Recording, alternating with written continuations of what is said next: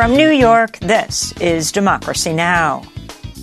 We're seeing an unprecedented descent into darkness. No electricity, no internet, no water, no food, no aid.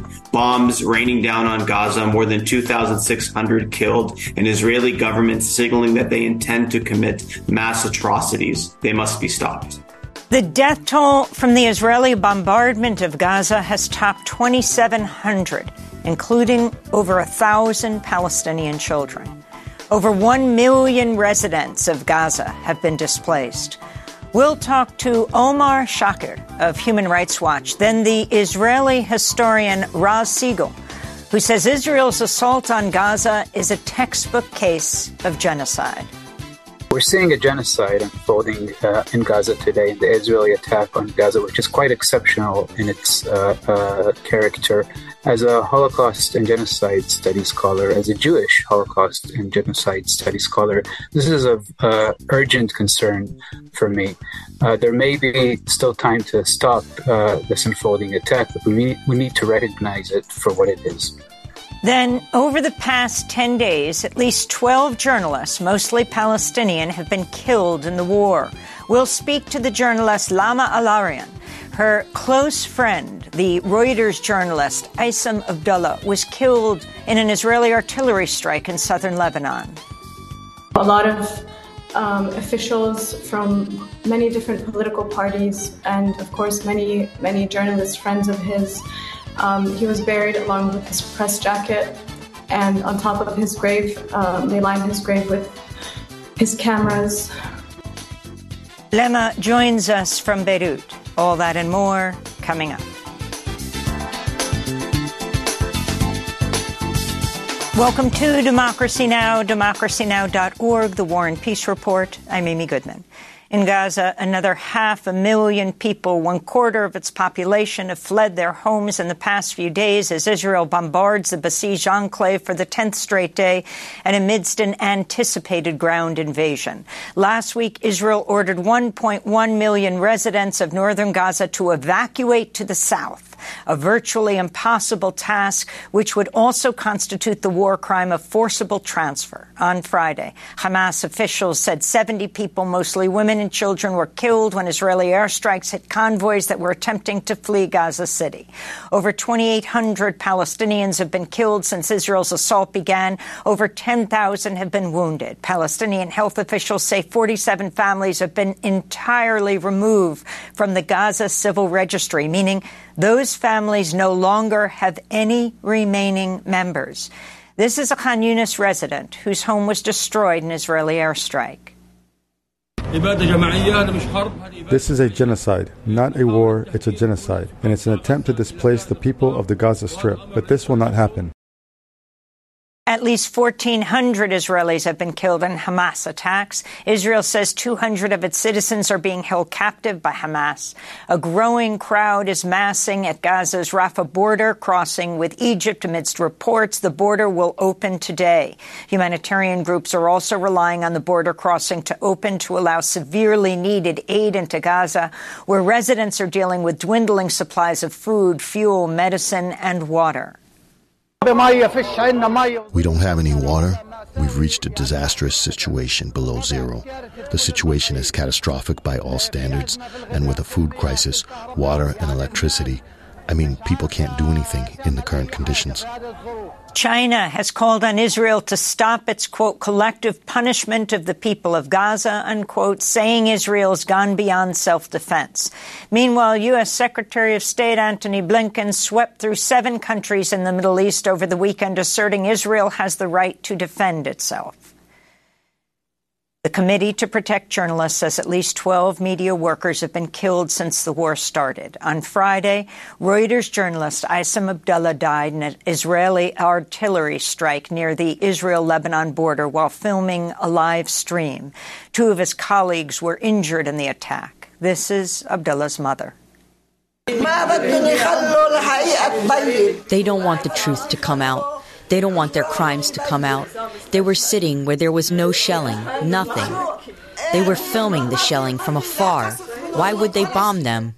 We'll speak with one of ISIM's closest friends, reporter Lema Alarian, later in the broadcast. Elsewhere, journalists from BBC Arabic say they were pulled from their vehicle by Israeli police in Tel Aviv and held at gunpoint. And on Sunday night, a right-wing mob attacked the home of the Israeli left-wing and ultra-Orthodox journalist Israel Frey. The mob accused him of being a traitor for speaking out against the killing of Palestinian civilians. Meanwhile, Israeli Communications Minister Shlomo Karhi is pushing emergency measures that would allow police to arrest citizens and journalists whose content, quote, harms national morale, unquote. Here in the U.S., HuffPost reports the State Department instructed officials not to use certain terms when speaking in public about the war, including de-escalation, ceasefire, end to violence, and restoring calm. Across the U.S. and around the world, protests calling for an end to the genocide of Palestinians continued over the weekend. This is Palestinian-American writer Layla Al-Haddad speaking in front of the White House. We're just here for them mainly and for all Palestinians in Gaza to show them that they have a voice here through us to amplify their voices and the humanitarian situation right now, in addition to this completely disproportionate collective punishment against an innocent civilian population. Here in New York, a protest in Brooklyn organized by Jewish Voice for Peace led to the arrest of dozens of people, including 2 New York State Assembly members, as well as rabbis and descendants of Holocaust survivors. The message of that protest: do not weaponize our grief. The group, If Not Now, is calling on American Jews and allies to protest in front of the White House today. More protests by Jewish groups are planned throughout the week. In Plainfield, Illinois, a 6-year-old Palestinian-American child was stabbed to death Saturday in his own home in an anti-Muslim hate crime. The boy's name was Wadja Al-Fahim. His mother, Hanan Shaheen, was also stabbed in the attack but is expected to survive. Police have charged Joseph Chuba, who is believed to be the victim's landlord, with murder and hate crimes. Illinois State Representative Abdel Nasser Rashid spoke at a Council on American Islamic Relations, or CAIR, press conference in Chicago, warning leaders and media that Muslims and Arabs in the United States could face more violence due to the handling of the conflict in Gaza and Israel. This was directly connected to the dehumanizing of Palestinians that has been allowed over the last week by our media, by our elected officials, who have lacked the moral compass and lacked the courage to call for something as simple as de-escalation, as peace. In Afghanistan, another 6.3 magnitude earthquake struck near the western city of Herat on Sunday, compounding a worsening humanitarian disaster. Thousands of people have died due to repeated earthquakes in the region since October 7th. The World Food Programme says the situation is dire following Sunday's quake. 2 more earthquakes have struck Afghanistan this morning, bringing it to a total of 7 earthquakes and multiple aftershocks over the past 8 days. Dozens of villages are affected, some entirely flattened. Those who have survived have lost everything. They are left with no shelter or food. In Poland, an opposition coalition led by former European Council President Donald Tusk has won weekend parliamentary elections propelled by record voter turnout of more than 70%. It was an unexpected defeat for the ruling right-wing Law and Justice Party, whose popularity never recovered after it sharply restricted access to abortion, sparking the largest protest since the Solidarity movement of the 1980s. Tusk has promised to reverse a crackdown on the rights of women and LGBTQIA people. He's also pledged stronger ties with the EU and continued support for Ukraine against Russia. I have been a politician and a sportsman for many years. I have never been so happy in my life with the second place. Poland has won. Democracy has won. We removed the Law and Justice Party from power. In Ecuador, wealthy businessman Daniel Noboa has been declared the winner in Sunday's snap presidential election. The 35-year-old heir to a banana industry fortune is the youngest person ever elected president of Ecuador. Noboa received about 52% of the vote against 47% for the leftist Luisa Gonzalez, a member of former President Rafael Correa's Citizen Revolution Movement party. Noboa's win comes as Ecuador faces worsening violence and an economic crisis that's forced thousands of Ecuadorians to flee to the U.S.-Mexico border. The presidential campaign was marred by unprecedented violence, including the assassination of the anti-corruption presidential candidate Fernando Villavicencio in August. In New Zealand, a coalition of two conservative parties has emerged as the winner of Saturday's election. The National Party, led by New Zealand's next Prime Minister, Christopher Luxon, won 39% of the vote. It's poised to take power in a right-wing coalition with the populist anti-immigrant New Zealand First Party. The Labour Party of the former Prime Minister Jacinda Ardern won just 27% of the vote. Voters cited the cost of living as their major concern. In Australia, voters have rejected a historic referendum that would have recognized Indigenous peoples in the Constitution and established an Indigenous Voice to Parliament committee.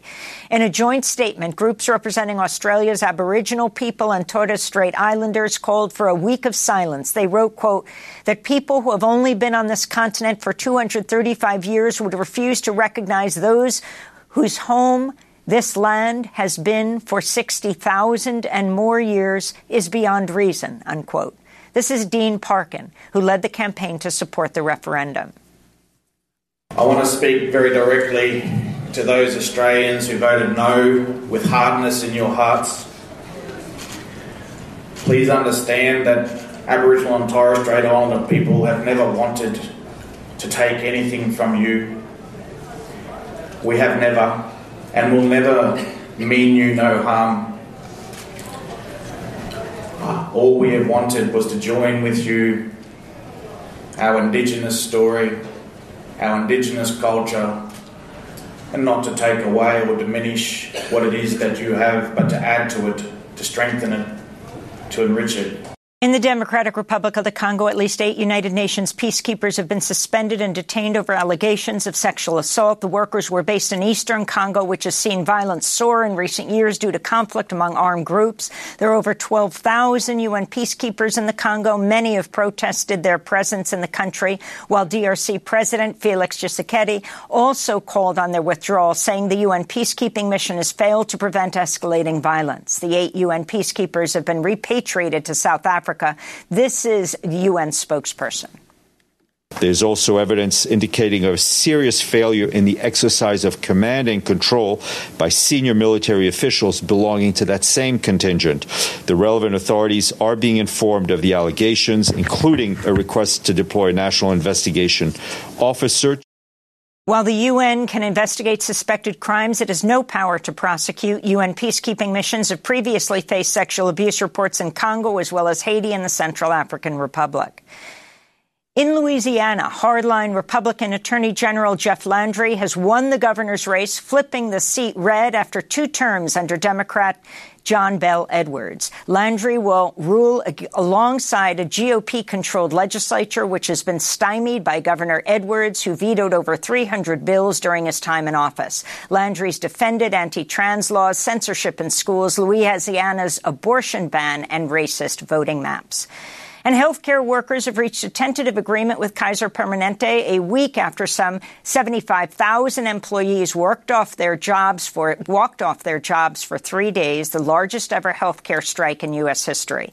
The proposed agreement reached Friday includes pay raises with a minimum of $25 an hour in California, $23 an hour in other states. Kaiser also committed to speed up the hiring of new employees to help address ongoing staff shortages.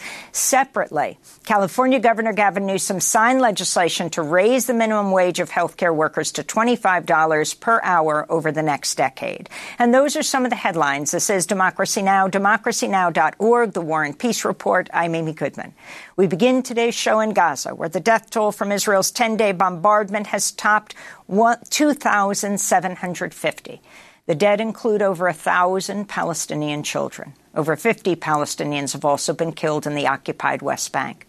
Over 1 million residents of Gaza have been displaced, including many who fled their homes after Israel ordered the entire northern Gaza Strip to be vacated. More than 1,000 people are believed to be trapped under rubble following Israeli airstrikes. And the humanitarian catastrophe is growing as hospitals are running out of electricity and water due to the Israeli siege. Water's already run out at UN shelters across the Gaza Strip. This is Dr. Mohammed Abu Mogaisib, Deputy Medical Coordinator in Gaza for Doctors Without Borders. The situation is very difficult. I mean, today we were for 2 hours searching for drinkable water. Even drinkable water is not available anymore. It's very difficult. Food, still there is food. No electricity. No pumping of normal water as well. The hospitals are barely working. I mean, there's a lot of medical staff who left the hospital with their families because they cannot, they are not safe, so they need to stay with their families to evacuate as well. Medication is really decreasing in the private pharmacies as well, so, it's very dangerous. They are bombing all the day, so, there is no humanitarian corridor. Today I'm in contact with some hospitals, mainly Shifa. Burn unit, there is only one surgeon, one anesthesiologist, no nurses at all in the hospital, in this burn unit especially. They have a lot of shortage, so we don't know what will be tomorrow and where we are going. Oxfam's Omar Grebe recorded this audio message from Gaza after fleeing the northern Gaza Strip after Israel ordered the area fully evacuated. He described the mass exodus as Nakba 2.0. Perhaps yesterday was one of the worst days of my life. We spent years hearing from our grandparents about Nakba and what that was and how they felt. And I think yesterday we had the chance to actually see it with our own eyes. When we were all pushed into mass expulsion to go from north and center Gaza into southern Gaza. And it was really horrible. People spent over 14 hours in an influx of a sea made of people, just walking with their belongings, holding children, holding sick people, holding people with disability, just walking and walking and walking under the sun, begging any passing car to take them. But most cars were filled to the brim. It was Nakba 2.0. happening right in front of our eyes, and we are actually a part of it. I don't know how and when we reached the south, but people kept coming. The streets were frantically busy, and I saw so many people just taking the streets, like putting their children and their belongings in the street and just sitting there, because most really left aimlessly with nowhere to go and no one to seek refuge to. And on top of that, they talked about a safe humanitarian route, and then they bombed 2 trucks filled with people. Tens were dead. I saw the bombing place. I don't know what's going to happen next. That was Oxfam's Omar Grebe speaking from Gaza. Many Palestinians say there's no place for them to go. This is Mohammed Alaham, a grandmother speaking from a hospital in Khan Yunis next to her 4-year-old granddaughter, who is the only member of her family to survive after Israel bombed their home. They were sitting inside the house. My sons and his sons and one of their mothers-in-law were at his house. Suddenly, without warning, they bombed the house. 14 people were killed. Only this girl, my granddaughter, Fulla, survived. I hope she'll get better and stay safe and heal. May their souls rest in peace. God is the one who gives patience to people. May God keep me alive to take care of her, and she will be a good person. She is the only person alive from her father's family who is martyred. Also her brother, sister, mother, grandmother from her mother's side, her uncles, all of them, 14 people all at once. In Israel, family members who have loved ones kidnapped by Hamas held protest over the weekend demanding their safe return.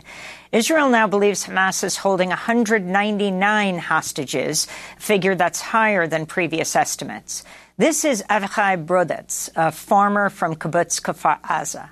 His wife and 3 children were taken captive in Gaza, to Gaza. And my kids are over there, along with my wife, I hope in good health. And I want them to come back home in good health. And I came here, this is where decisions are being made in Israel. If I could go to the center of Gaza and do the same thing, I would. And I wish I could go there someday. We have to stop. I think we got this right now as a sign from God just to stop the bloodshed. And I ask Hamas, which is holding my family, I hope, again, in good health, please stop. And the Israeli government to please stop and just bring the women and children back. We're joined now by Omar Shaker, Israel and Palestine Director at Human Rights Watch. He's joining us from Chicago.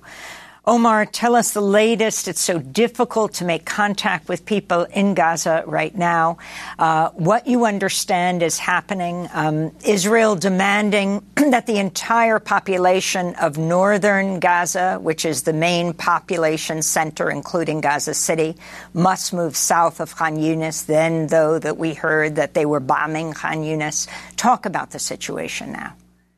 We're witnessing a situation that's simply not fathomable for any of us on the outside. We're talking about a population that has now for days been without electricity, that has been without water, that has been without, for large parts of it, without internet, that's been without food, that's been without aid. Hundreds of thousands have left northern Gaza. You know, if they're lucky, they've been able to get to relatives and family homes south of Wadi Gaza, but many, do not have that privilege and, are making temporary accommodations. They're under constant bombardment. We've seen some of the more intense bombing of Gaza take place over the last 24 to 48 hours. There have been reports of people killed as they were taking a safe route out of Gaza. The hospitals are operating on generators, which are running out of fuel. People are now resorting to water that's unfit for human consumption. There are people that have not been able to leave northern Gaza because you have there Gaza's, main hospital. You have people with disabilities. You have older people, and they're terrified of what might come ahead. You have Israeli officials who are signaling their intent to commit large-scale atrocities. So we really have a terrifying situation where people in Gaza are saying their goodbyes to the world. They're not sure, whether or not they'll make it to the evening, to tomorrow morning. The humanitarian situation, despite reports, people are not being allowed, have not been allowed to leave via Rafah as of the time we're speaking. Aid is still not getting in. Electricity is still not getting in. There's, no confirmed reports of even water having come back in. So it's a really desperate situation. Heard that Secretary of State Antony Blinken had pushed them to turn the water back on, but because the electricity isn't on, it couldn't be pumped. Exactly. I mean, you need, in order for water to be provided, you obviously need the electricity to allow the water to be pumped. You also need, the ability for the desalinization plant to operate. You need electricity. Water infrastructure has been damaged in the airstrikes. And again, the water was only being provided to a certain part of southern Gaza, which is clearly part of the Israeli government's strategy of trying to empty northern Gaza of its population. There are obviously many other areas in Gaza. So right now, people have no choice but to turn to water, which is unfit for human consumption and which carries the risk for those who drink it of waterborne illnesses. So amid everything else, not having water, as the UN has said, water is life, and Gaza is running out of life. Omar Shaker, in a long Twitter thread you posted on Saturday, you warned Israeli authorities are signaling their intent to commit mass atrocities. You cite a number of Israeli officials making statements suggesting precisely that. Can you document what you're saying and what they've been saying? Absolutely. I mean, we have seen rhetoric from the Israeli government that signals that they hold the entire 2.2 million people of Gaza responsible for the heinous attacks that took place on October 7th. You have the president of Israel, Isaac Herzog, who said very clearly that the entire nation of Gaza is responsible. He notes that the people there could have risen up, to topple the Hamas government. You have statements from Israel's energy minister, who was responsible for cutting the water, the fuel, the electricity, who has similarly talked about, cutting off the last drop of water and the last battery until they're defeated. Again, he's referring, it's a statement that refers both to Hamas authorities, but also to evacuating the entire population. You have statements, of course, from Israel's defense minister that's gotten much attention about fighting human animals, declaring an entire siege on Gaza. You have Israel's UN ambassador that was on CNN a couple of days ago and spoke about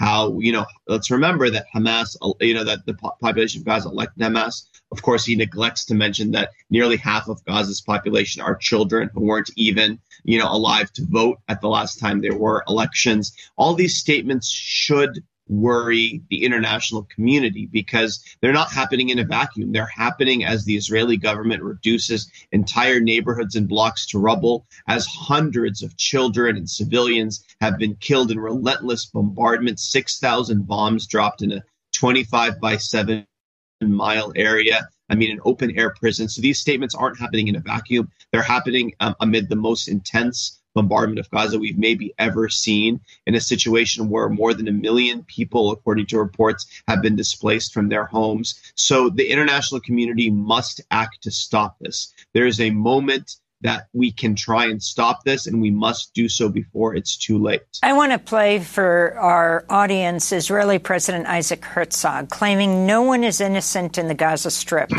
including civilians. We are operating militarily according to rules of international law, period, unequivocally. It's an entire nation out there that is responsible. It's not true. This rhetoric about civilians not aware, not involved, it's absolutely not true. They could have risen up. They could have fought against that evil regime which took over Gaza in a coup d'etat. But we're at war. We are at war. We're at war we are defending our homes. We're protecting our homes. That's the truth. And then when a nation protects its home, it fights. And we will fight until we break their backbone. We will fight until we break their backbone. I want to turn to your post on Saturday where you wrote, "History teaches us that when there are clear calls to commit large-scale atrocities by parties capable of doing so, and actions taken consistent with those words, they need to be taken seriously and stopped. That's where we are today in Israel and Palestine, a descent into darkness." Omar Shakir, if you can take it from there. Yeah, President Herzog talked about breaking their back. They have broken the back of the people of Gaza in a way that's simply unprecedented. The statement that the Israeli government is complying with international law is pure fiction. We know they've cut, vital necessities, as we've discussed, to the entire civilian population. They've sealed the crossings. We know that they have, bombed in a way that, again, is reduced, as has been proudly boasted by the Israeli Air Force on Twitter, of reducing entire neighborhoods and blocks to rubble. We really need to take note of these statements because the Israeli government, and again, that what's striking here is that it's not meeting the sort of pushback that one would expect in a situation like this. It took days for Europe and the United States even to reiterate basic platitudes about the need to comply with international humanitarian law. You're not seeing sufficient effort taken to warn of the risks to Gaza's population. It is a situation that, as we speak, is deteriorating and not enough is being done to stop it. I want to ask you about white phosphorus. You tweeted, Human Rights Watch tweeted October 12th, Israel's used white phosphorus in military operations in Gaza and Lebanon, putting civilians at risk of serious and long-term injuries. White phosphorus causes excruciating burns and can set homes afire. Its use in populated areas is unlawful. Israel's denied this. What proof do you have of this, Omar Shakir? I mean, Israel also denied it in 2009 when Human Rights Watch documented it, and that turned out to be false, as was disproven by numerous other voices. Human Rights Watch, verified this evidence. It's confirmed. We were able to take video footage that took place both in Lebanon and Gaza, verify that it was recorded when it was taken. We ran these by weapons and munitions experts who confirmed that it was, that what was shown was white phosphorus. And then we interviewed people who live in the communities where the white phosphorus was dropped in Gaza near the port area, and their description of what it looked like and smelled like was consistent with the use of white phosphorus. Amnesty International followed up with their own reporting where they were able to verify, additional areas in which white phosphorus was used. They were able to look at, footage that was provided by the Israeli government of some of the weapon systems being used in Gaza, again, being able to source it. It was white phosphorus that was being carried by those planes. And of course, we're talking about a weapon that is, when dropped in civilian areas, is unlawful because it can, burn homes and other structures. It can cause lifelong suffering for the communities that live there. The fact that the Israeli government is using it, and let's note that they have, even when not used as a weapon, even when white phosphorus is used for signaling or obscuring the army, it can cause harm to civilians. And the Israeli army has readily available alternatives that have much of the same effect in terms of signaling or obscuring without the harm it causes to civilian populations. Its use is Well, Omar Shakar, I want to thank you very much for being with us. Israel and Palestine director at Human Rights Watch, also authored the landmark 2021 Human Rights Watch report titled A Threshold Crossed: Israeli Authorities and the Crimes of Apartheid and Persecution. Coming up, Israeli historian, Holocaust scholar Raz Siegel. He says Israel's assault on Gaza is a textbook case of genocide. Back in 30 seconds. Where do we go from here? I need your guidance. Help me feel.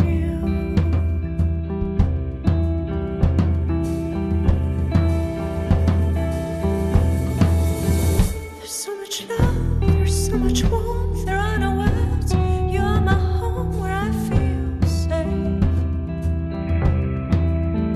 You're always there, always scared, you're always standing there. Where Do We Go From Here by Sandmoon.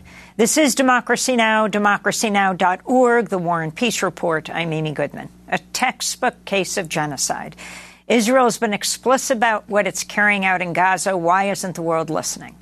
That's the headline of a new piece in Jewish Currents by our next guest, Raz Siegel. He's an Israeli historian, associate professor of Holocaust and genocide studies at Stockton University, where he's also an endowed professor in the study of modern genocide. Raz Siegel joins us now from Philadelphia. Professor Siegel, welcome to Democracy Now! Lay out your case. Thank you for having me. I think that indeed what we're seeing now in Gaza is a case of genocide. We have to understand that the UN Convention on the Prevention and Punishment of the Crime of Genocide from 1948 requires that we see special intent for genocide to happen. And to quote the convention, intent to destroy a group as defined as racial, ethnic, religious, or national, as such, that is collectively, not just individuals. And this intent, as we just heard, is on full display by Israeli politicians and army officers. Since 7th of October, we heard Israel's president. It's well known what Defense Minister Yoav Gallant said on 9th of October, declaring a complete siege on Gaza, cutting off water, food, fuel, stating that we're fighting human animals and we will react accordingly. He also said that we will eliminate everything. We know that Israeli army spokesperson Daniel Hagari, for example, acknowledged one-tune destruction and said explicitly the emphasis is on damage and not on accuracy. So we're seeing this special intent on full display. And really, I have to say, if this is not special intent to commit genocide, I really don't know what is. So when we look at the actions taken, the dropping of thousands and thousands of bombs in a couple of days, including phosphorus bombs, as we heard, on one of the most densely populated areas around the world, together with these proclamations of intent, this indeed constitutes genocidal killing, which is the first act, according to the convention. of genocide. And Israel, I must say, is also perpetrating act number 2 and 3 that is causing serious bodily or mental harm and creating conditions designed to bring about the destruction of the group by cutting off water, food, supply of energy, bombing hospitals, ordering the fast evictions of hospitals, which the World Health Organization has declared to be, quote, a death sentence. So we're seeing the combination of genocidal acts with special intent. This is indeed a textbook case of genocide. Can you talk about the displacement? Israel saying that the entire northern Gaza, now hundreds of thousands of people have complied, must move south. The northern part of Gaza is the most populated with Gaza City. Yeah, definitely. I mean, as is well known, this is an impossible order. It's impossible for specific groups of people in hospitals, people defined as disabled, elderly people, many Palestinians who refuse to leave their homes because of their histories and their memories of the Nakba. This is an impossible order. It's yet another indication of the intent to destroy, the intent to commit genocide. It's also worthwhile to emphasize Defense Minister Yoav Gallant new term that he coined, complete siege. It seems like a completely new term that really takes what was already a 17-year siege on Gaza, the longest in modern history, which is already a clear violation of international humanitarian law. It takes this siege and now turns it into a complete siege, which really signals the turn to this kind of genocidal destruction that we're seeing, including with this eviction order. It's also worthwhile to try to explain, I think, why Israel is so explicit in its declaration. We've heard Israel president talk about evil. We've also heard about Biden's use of the word evil. EU leaders describe the Hamas attack as evil. And it has to be said, the Hamas attack were clear war crimes. The mass murder of more than 1,000 Israeli civilians, a horrendous war crime that rightfully shocked many Israelis and many people around the world. But evil is not a term to describe them. Evil is a term to decontextualize. Evil is a term to demonize and to really enhance the widespread fantasies of Israelis today that they're fighting Nazis. Actually, former Prime Minister Naftali Bennett, said that directly in an interview yesterday. We are fighting Nazis. We see this in many other indications in Israeli society and politics today. And if we're fighting Nazis, then everything is permissible. Professor Siegel, I actually wanted to go to the former Prime Minister Naftali Bennett, who's currently in the Israeli army.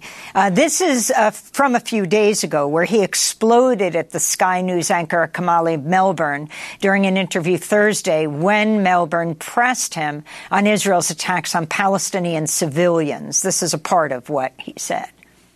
What about those Palestinians in hospital who are on life support and babies and incubators whose life support and incubator will have to be turned off because the Israelis have cut the power to Gaza? Are you seriously keep on asking me about Palestinian civilians?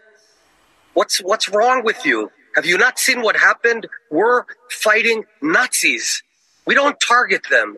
Now, the world can come and bring them anything they want. If you want to bring them electricity, I'm not going to feed electricity or water to my enemies. If anyone else wants, that's fine. We're not responsible for them. This is the point. But you keep on. I want to tell you. No, listen. You listen to me right now. I've heard you enough. No, I understand. We're trying to have a conversation here. Listen, this is my program. This is my show. And I am asking the questions. You're raising your voice, and I've asked you, and we've already stopped, please, and let me finish. We've already distinguished between Hamas. I want to tell you, shame on you. You're trying to speak over me. We are not. Shame on you. It's nothing about shame. We're trying to have a conversation about a very serious situation here, and you are refusing to address it. So that is the former Israeli Prime Minister Naftali Bennett exploding at the Sky News anchor Kamali Melbourne. Professor Siegel, you're an Israeli historian. This is what you're talking about when he uses the Nazi analogy, and also when he says, are you seriously talking about Palestinian civilians? Your response?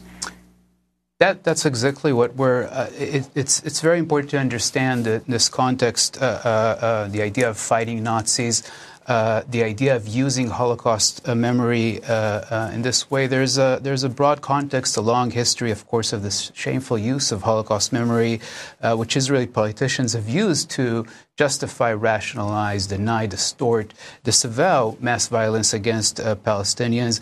And it has allowed also a view to develop that sees Israel as somehow exceptional, providing it impunity. The truth, however, is that all perpetrators of genocide actually see their victims as dangerous, as vicious, as inhuman, right? That's how the Nazis saw the Jews, and that's how today Israelis see Palestinians.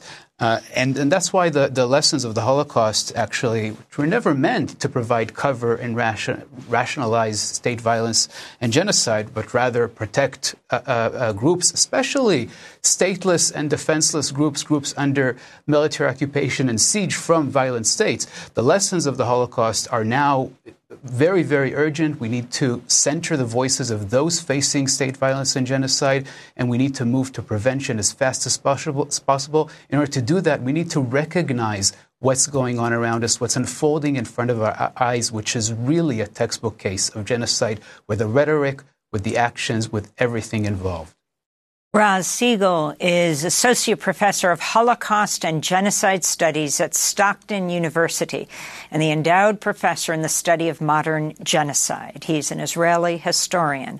His new article for Jewish Currents will link to a textbook case of genocide. The subtitle, Israel's been explicit about what it's carrying out in Gaza. Why isn't the world listening?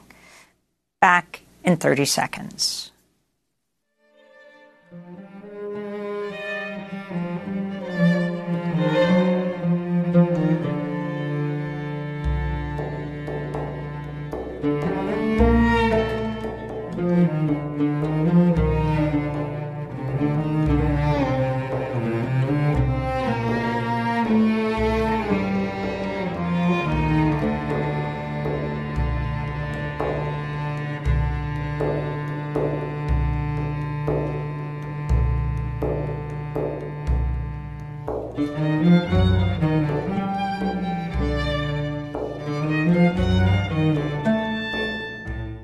A Gracious Man by Rabbi Abu Khalil. This is Democracy Now!, democracynow.org. I'm Amy Goodman. On Friday, an Israeli artillery strike reportedly landed among a group of international journalists covering clashes near Lebanon's border with Israel, killing 37-year-old Reuters videographer Aissam Abdallah, who was part of a Reuters crew providing a live video signal. 6 others were injured in the strike, including reporters for AFP, that's Agence France-Presse, and Al Jazeera. The Lebanese army said in a statement, Israeli troops fired the shell that struck the journalist. Lebanon's foreign ministries requested a complaint be filed by Beirut's mission to the United Nations over what it called a, quote, flagrant violation, a crime against freedom of opinion and press, unquote. The Israel Defense Forces say the incident is being looked into. Reuters says it's, quote, urgently seeking more information, working with authorities in the region, supporting Aissam's family and colleagues. Just before the show, just before yet another funeral for Aissam, I spoke with one of his closest friends, Lema Alarian. She's an international producer for Vice News based in Beirut, Lebanon. I asked her to describe what happened. Well, Amy, since the bombing of Gaza began, there's been a lot of tensions and flare-ups in the south of Lebanon between Israel and different groups there. And he was one of the many journalists who traveled there to cover what was happening. He was in a group, in a press scrum, in a group of journalists who were standing right in front of the Israeli border, clearly marked as press, wearing their jackets, wearing their helmets, and doing just live positions. They weren't embedded with any sort of group. They were just there, to tell the story of what was happening in the South. He even posted a selfie maybe like 30 minutes before the events took place, just showing what was happening. He was wearing his jacket and his helmet, and then, speaking to journalists who were there and also watching the Reuters live feed, which caught the moment they were hit. 2 Israeli strikes, we're not sure what kind of artillery yet, hit them. And one of them, unfortunately, killed our friend and beloved journalist Aissam, and injured 6 other journalists, including Christina Asi, who's still undergoing surgery at the moment. And who did they all work for? There were journalists from the AFP, there were journalists from Reuters, there were journalists from Al Jazeera. Al Jazeera had been there for many days doing lives from this very position. Nobody thought that they were unsafe there. Aissam is somebody who used to call me reckless and say that I'm worried about you, because he was somebody who really valued safety. And he's been to many conflict zones, and he just always put safety of colleagues and himself, even before this story. And so that's why many of his colleagues and his friends think that they were targeted, because there were no like Hezbollah members or any members of armed groups in that area. It was just a group of journalists who were hit. And where did the airstrike come from, and where exactly did it hit? It came definitely from the direction of Israel, because they were standing right in front of the border. Of course, there's going to be investigations into this, but this is from eyewitnesses who were there, including his colleagues who survived the attack. The Lebanese army has also made a statement saying that it came from the direction of Israel and it was an Israeli strike. The Lebanese prime minister said the same thing, the acting prime minister, Najib Mikati. And when the Israeli officials were asked about this, they, of course, haven't taken any responsibility yet. The Israeli ambassador to the United Nations even was a little bit callous. He says, we're sorry, we'll look into it, but we're in a time of war and things happen. So it came, as his colleagues, eyewitnesses and friends say, it was, and many, many official reports, it came from Israel, but it's very unlikely that there'll be any accountability.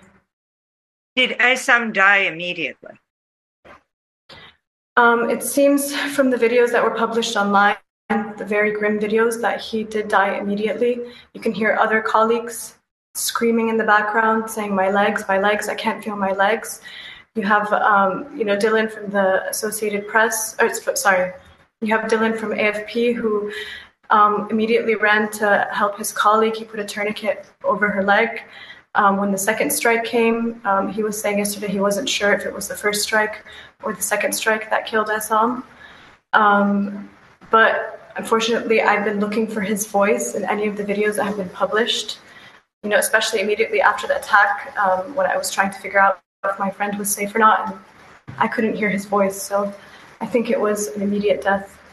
How did you learn? I read on Twitter that a journalist had been injured, and I immediately started to call his friends, and they were all, trying to also find out more information. And I kept calling his phone, and usually during, any big incidents that happen in the country, like the Beirut explosion, he just declines my phone call. But this is the first time that I didn't get like a declined phone call or him picking up saying, I'm busy, I'm working, but I'm okay. And so I just, unfortunately, I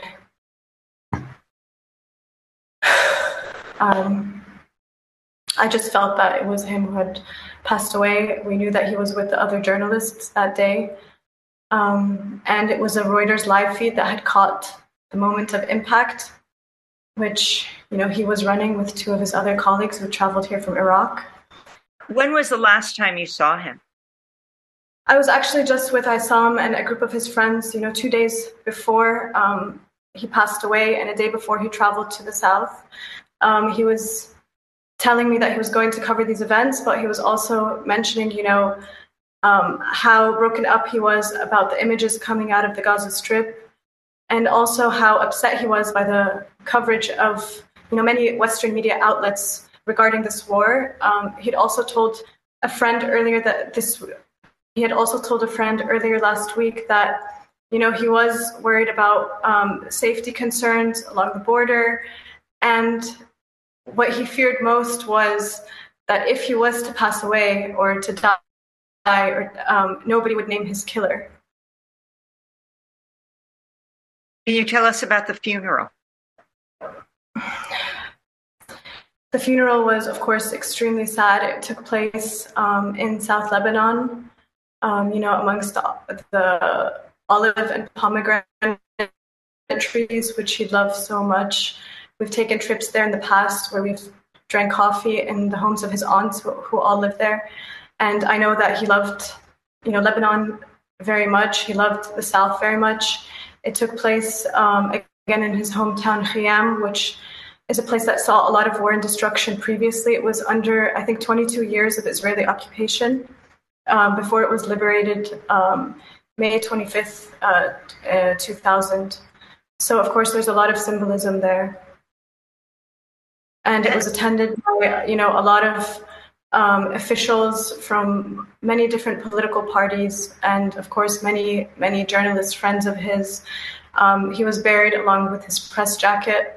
And on top of his grave, they lined his grave with his cameras. Why did he become a journalist? I think the reason why Issam really became a journalist is to tell stories from, this region that he cared about so much and that he thinks is very misunderstood by Western media. And he worked for Reuters for a very long time, covering, many different stories. He covered the Egyptian Revolution in 2011, which I know he was very proud of. He covered stories from Lebanon. After the explosion, he was one of the first journalists to go straight to the port. He interviewed injured people. He, always took risks to make sure that people's voices got out there. He covered the war in Ukraine. He was, interviewing grieving mothers. He was in Turkey after the earthquake, for weeks, interviewing people living in the rubble. He was there when they were pulling people out from under the rubble. He was there, covering funerals, and he just always wanted to, show the humanity of people suffering. And why had he gone to the border that day with the other journalists? He went to the border that day because there was, back and forth fire between Israel and different armed groups in Lebanon because of what was happening in Gaza. Tensions and flare-ups started to happen at the border. And, that was his job. His job was to go and, tell people what was happening. Lema, I'm talking to you today right before you're going to another funeral for Issam. Yes, he was somebody who was extremely loved within the community, and it's very common in Muslim and Arab culture to go and spend the first week with the family. So that's what we're going to be doing, to try to give them as much support as possible to the family members, to the journalists who've also, had to mourn their colleague, but also keep, working, reporting on what's been happening in Gaza, reporting on what's been happening inside Lebanon, and also also preparing for the very real possibility that there could be, another war here. Finally, Lema, your sister Layla wrote a piece about your family and about your grandfather buying land in Gaza, investing his life savings, and about what's happened to your own family in this last week in Gaza. Could you tell us about that? Of course. I mean, this is what I've been telling friends, who've been sending condolences. This is the second time this week, friends from around the world have had to send me condolences. Earlier this week, my mother lost 11 of her extended family members in a single airstrike on their family home inside Gaza, and that was already, very difficult on my mother and, of course, on our family. I didn't know these family members very well, but it was still extremely heartbreaking to see, videos of, people who share our last name on the internet, pulling out, dead children from the rubble and injured people. And, amongst the people that were killed was a 6-month-old baby named Zainuddin. That was Lema Alarian, an international producer for Vice News, speaking to us from Beirut, Lebanon, about her dear friend, Issam Abdallah, the Reuters videographer killed last week, reportedly in an Israeli airstrike while reporting on the Israel-Lebanon border. The strike injured 6 other journalists as well. In the first week of fighting in Gaza, the Committee to Protect Journalists reports at least 12 journalists have been killed. More are missing and injured. We're joined now by CPJ's Middle East and North Africa Program Coordinator, Sharif Mansour. Welcome back to Democracy Now!, Sharif. In these last few minutes we've heard the story of Aissam. Tell us what you understand about what's happened to journalists. He was on the Israel-Lebanon border. Israel says they're looking into it. What's happening in Gaza? Well, this is the deadliest time for journalists in Gaza. That is, according to our count, one of the highest toll for journalists covering the conflict since 1992. Since 2001, we've recently published stories of 20 Palestinian journalists who have been killed over the years, covering IDF operations. Many of them, 13, were in Gaza before the start of this war. But right now we're looking at least 10 Palestinian journalists, mostly freelance photojournalists, who are taking outsized challenge and risk in order to tell the story of what's happening. But there are, in addition to Aissam from Lebanon, at least one or two journalists from Israel who've been killed and went missing since the beginning of the raid on October 7. We're also still investigating a lot of damages to media facilities in Gaza that were bombed over the course of the week, reportedly at least 48 or so. Many were injured, many lost their homes, and many cannot access the outside world because of lack of internet. So let me ask you, what are the international laws and conventions in place to safeguard journalists and hold those responsible for their killings?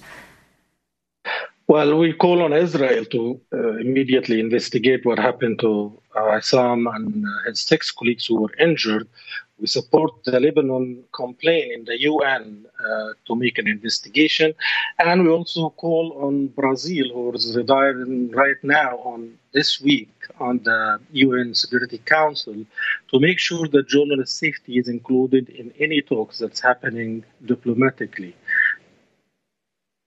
And let me ask you, last week, BBC Arabic journalists Mohammed Tutunji and Haitham Abu Diab were reportedly stopped, assaulted, and held at gunpoint by Israeli police in Tel Aviv. What do you know about this situation? Unfortunately, censorship is widespread, not just covering Gaza in Israel. And we've seen and reported a lot of journalists being threatened live, including from Al Arabi TV just couple of days ago, and journalists have told us they have received threats, in addition to all the misinformation that has been, spread to justify those attacks against journalists. And we saw the Israeli government right now making decrees to censor and close Palestinian media outlets and inciting against even Israeli journalists who would, quote-unquote, harm national morale during the war. And I wanted to ask, on Friday, the U.S. news organization Semaphore reported, quote, MSNBC has quietly taken 3 of its Muslim broadcasters out of the anchor's chair since Hamas's attack on Israel last Saturday amidst America's wave of sympathy for Israeli terror victims. The article detailed how Mehdi Hassan, Ayman Mouldin, and Ali Velshi have all seen their roles reduced over the past week, even though the 3 have some of the deepest knowledge of the region at the network, Semaphore reported. Your final comments on this? Well, journalists must provide accurate, independent account of what's happening, including in time of crisis. We rely on them so that the misinformation that we see does not fuel the conflict. We rely on them so that we know the motivation and the implication of all the warring parties. And we rely on them to expose any potential of human rights violation or war crimes. So we call for the absolute resilience of journalists and the support of their editors so that they can do their job fairly without censorship. Sharif Mansour, I want to thank you so much for being with us, Middle East and North Africa Program Coordinator for the Committee to Protect Journalists. That does it for our show. A happy birthday to Juan Gonzalez and Miguel Noguera. I'm Amy Goodman. Thanks for joining us.